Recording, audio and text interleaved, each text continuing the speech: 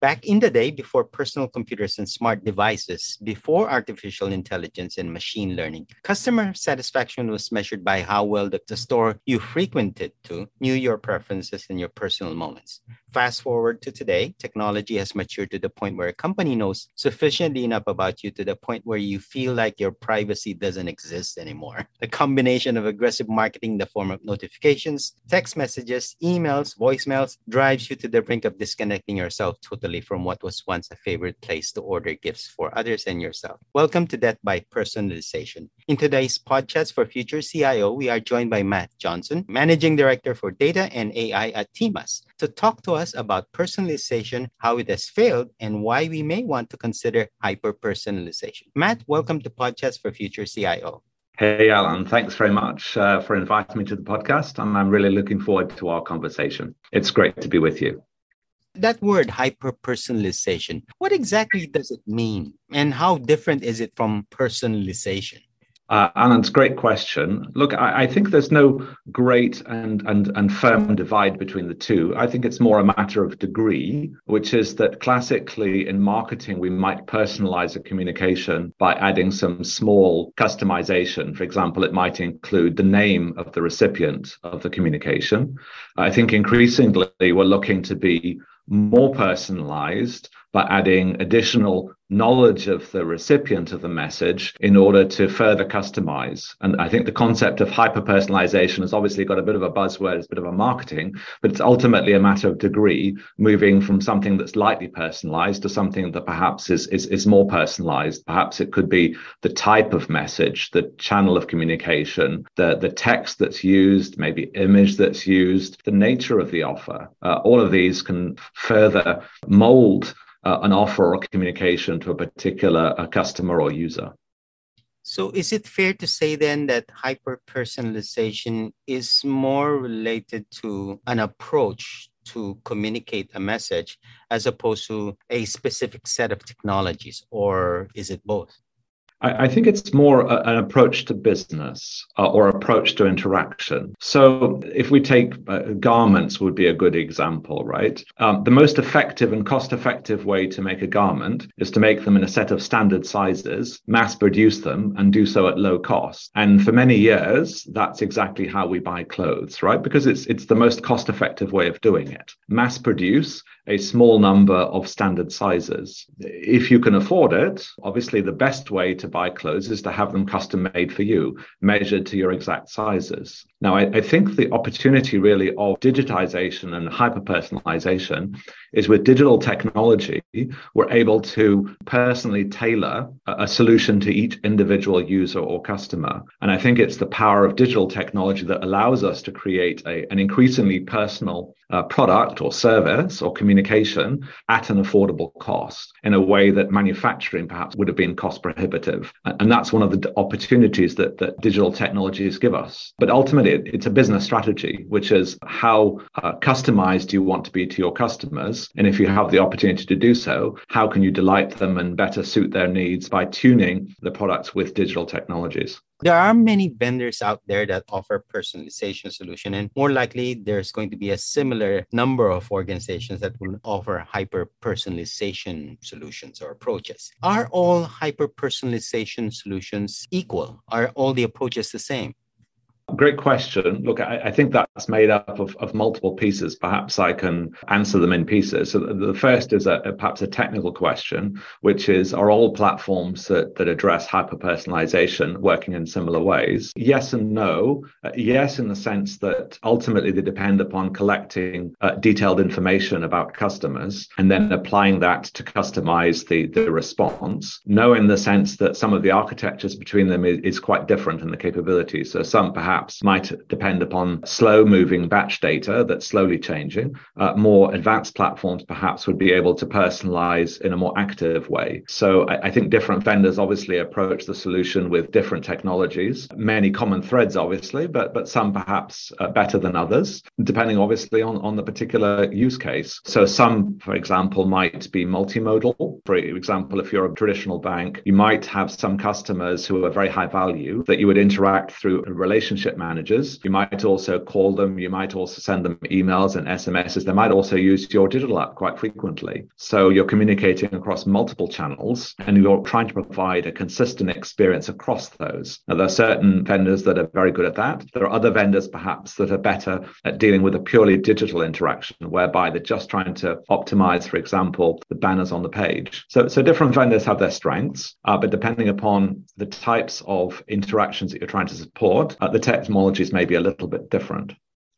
Hyper-personalization, I guess, logically depends on data, and that part of our discussions around data. I'm almost at the point where I believe that we are collectively as industries better at collecting data today, whether it's structured or unstructured in almost any format that is out there available. But have we improved it how we use this data to achieve hyper-personalization?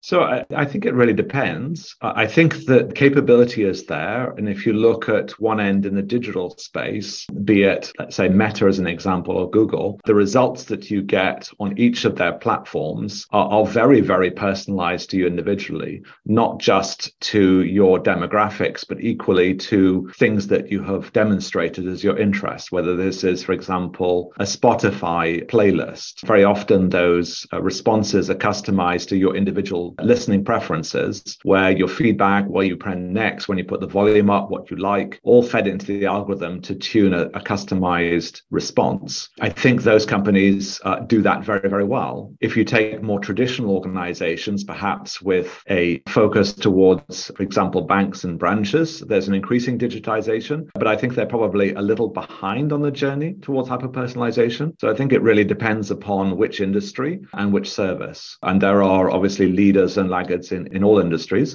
But I think clearly the pure digital players have probably been the first to do this and probably the most advanced. But I think increasingly other institutions and organizations are starting to follow, but perhaps a few steps behind.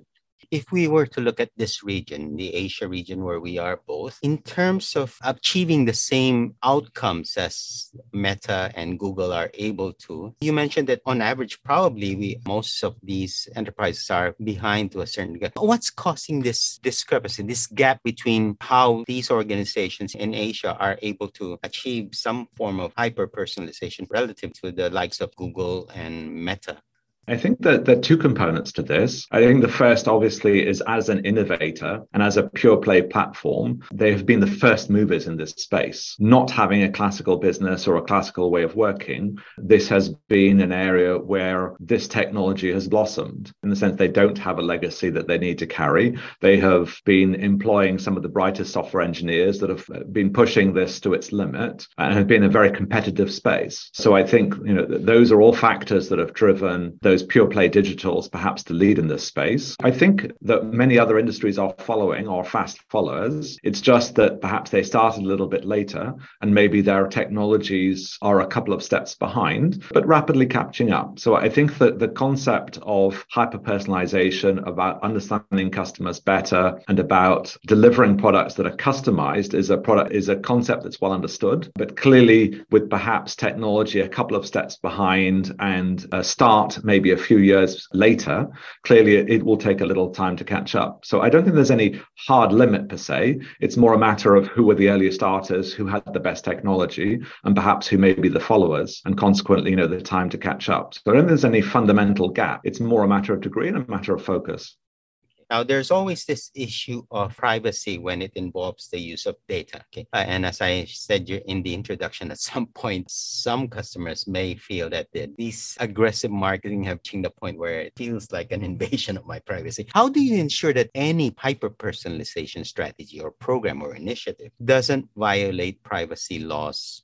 That's a really important area. I think that the core of this is really around about consent and trust. And I think, the digital industry overall has taken perhaps some missteps here. So if I take an example of browsers, there has been a setting on many browsers for a good number of years saying do not track. And up until a few years ago, and maybe even today in certain cases, there was a view that the data being given by browsers and cookies and third-party cookies in particular was so valuable that people were willing to ignore the setting on the browser and simply take the data anywhere. Now, I think when the data is valuable, as it is in the case of marketing data, there is a temptation to step beyond, a natural consent of users and to take the data anyway in order to monetize it. But ultimately, the backlash of this has been that the trust between the user and the taker of that information has been broken, and people are now extremely suspicious and worried, and rightly so. So I think the fundamental rule here is that, we need to respect our customers and our users. We need to put the power in their hands to control their own data, and they need to have confidence that data will be used in a responsible way and to their benefit. Maybe a good case in point may be something like a streaming media service or a streaming music service. If my preferences are being used to customize the content for me, I know where the data is being used, I know how it's being collected, I have the ability to remove that information if I want to, and I'm confident that that data is not going to be shared with anybody else, and I know that that data is going to be used to benefit me as an individual, to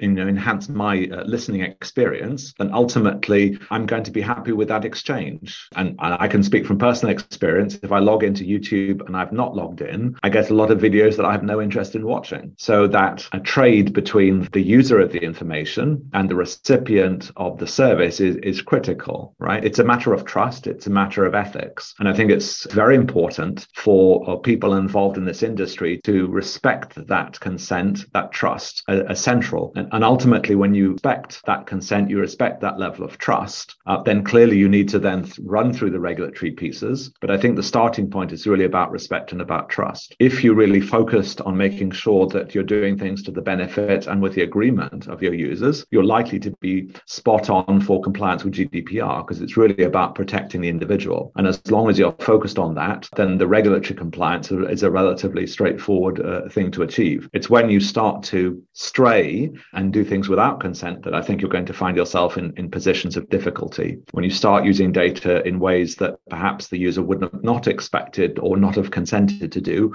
or perhaps start giving it to third parties that the user would not consent to. And all of these things are problematic, and ultimately what data protection legislation is looking to protect individuals against. And if we start with good ethics, then we're well along the path towards ensuring compliance.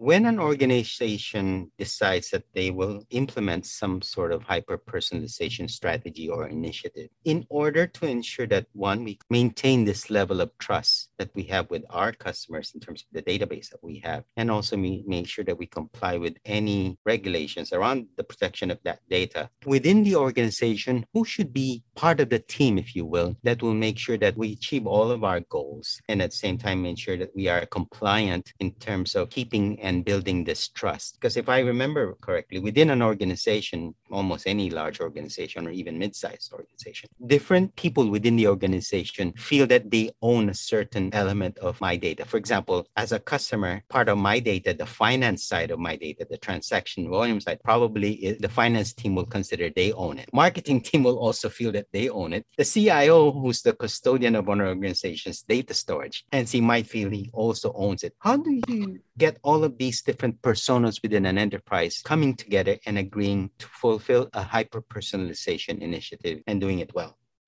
Yeah, I think this is a very important area, and I'm glad you've brought it up. Data governance, in the sense of who owns data, who is responsible for custody, how you manage access, how you manage usage and compliance with regulation, I think is a key challenge. There's no simple answer to the question you've asked, other than a comprehensive process, policy, and governance structure. And certainly big organizations are very focused on this. I have personally been involved earlier in my career in setting up governance processes and policies for a large bank. And it's certainly a large undertaking. It's not an easy thing. But what I can say is that data is increasingly becoming one of the most valuable assets in the modern economy. And as a result, any asset can be used for good. It can be used for bad, just as any asset can. So clearly the investments in managing this asset, in managing the ethics around the usage of the asset is critical. And there's no shortcut solution to your question, other than, investing in ensuring that the governance structure, the ownership, the custodianship are well marked out so that people understand it clearly, and that the obligations for protection of individual data are there. That there is no simple answer to your question, other than a need for organizations to invest, to be transparent, to understand, and ultimately to deliver, trustworthy custodianship of data to the users and customers. In all of this discussion that we've undertaken regarding hyper-personalization, custodianship of data, and including building this trust, what is TMUS all about? Awesome question. TMUS is a company focused on delivering end-to-end transformation, leveraging digital technology. And I'm actually responsible for the AI and Data Center of Excellence. And our core mission is to unlock the value of data with AI. We believe passionately that data is a very valuable asset to organizations and to companies. And that in order to extract the value of data, we need the most powerful tools. And the most powerful tools for data right now are artificial intelligence, and we're focused on bringing these two together to deliver unique value to organizations. Matt, thank you for joining us on Podchats for Future CIO. Thank you very much, Alan. It's been a pleasure speaking with you today. That was Matt Johnson, Managing Director for Data and AI at TMUS, on the topic of solving the death by personalization dilemma. You are listening in the Podchats for Future CIO. As always, if you have a topic you'd like us to cover on this channel, simply email us at editors@society.com. We'd also like to invite you to sign up for a free weekly newsletter so you won't miss an episode of Podchats for Future CIO. In the meantime, stay safe, have a great day, and see you on the next episode of Podchats for Future CIO. Bye for now.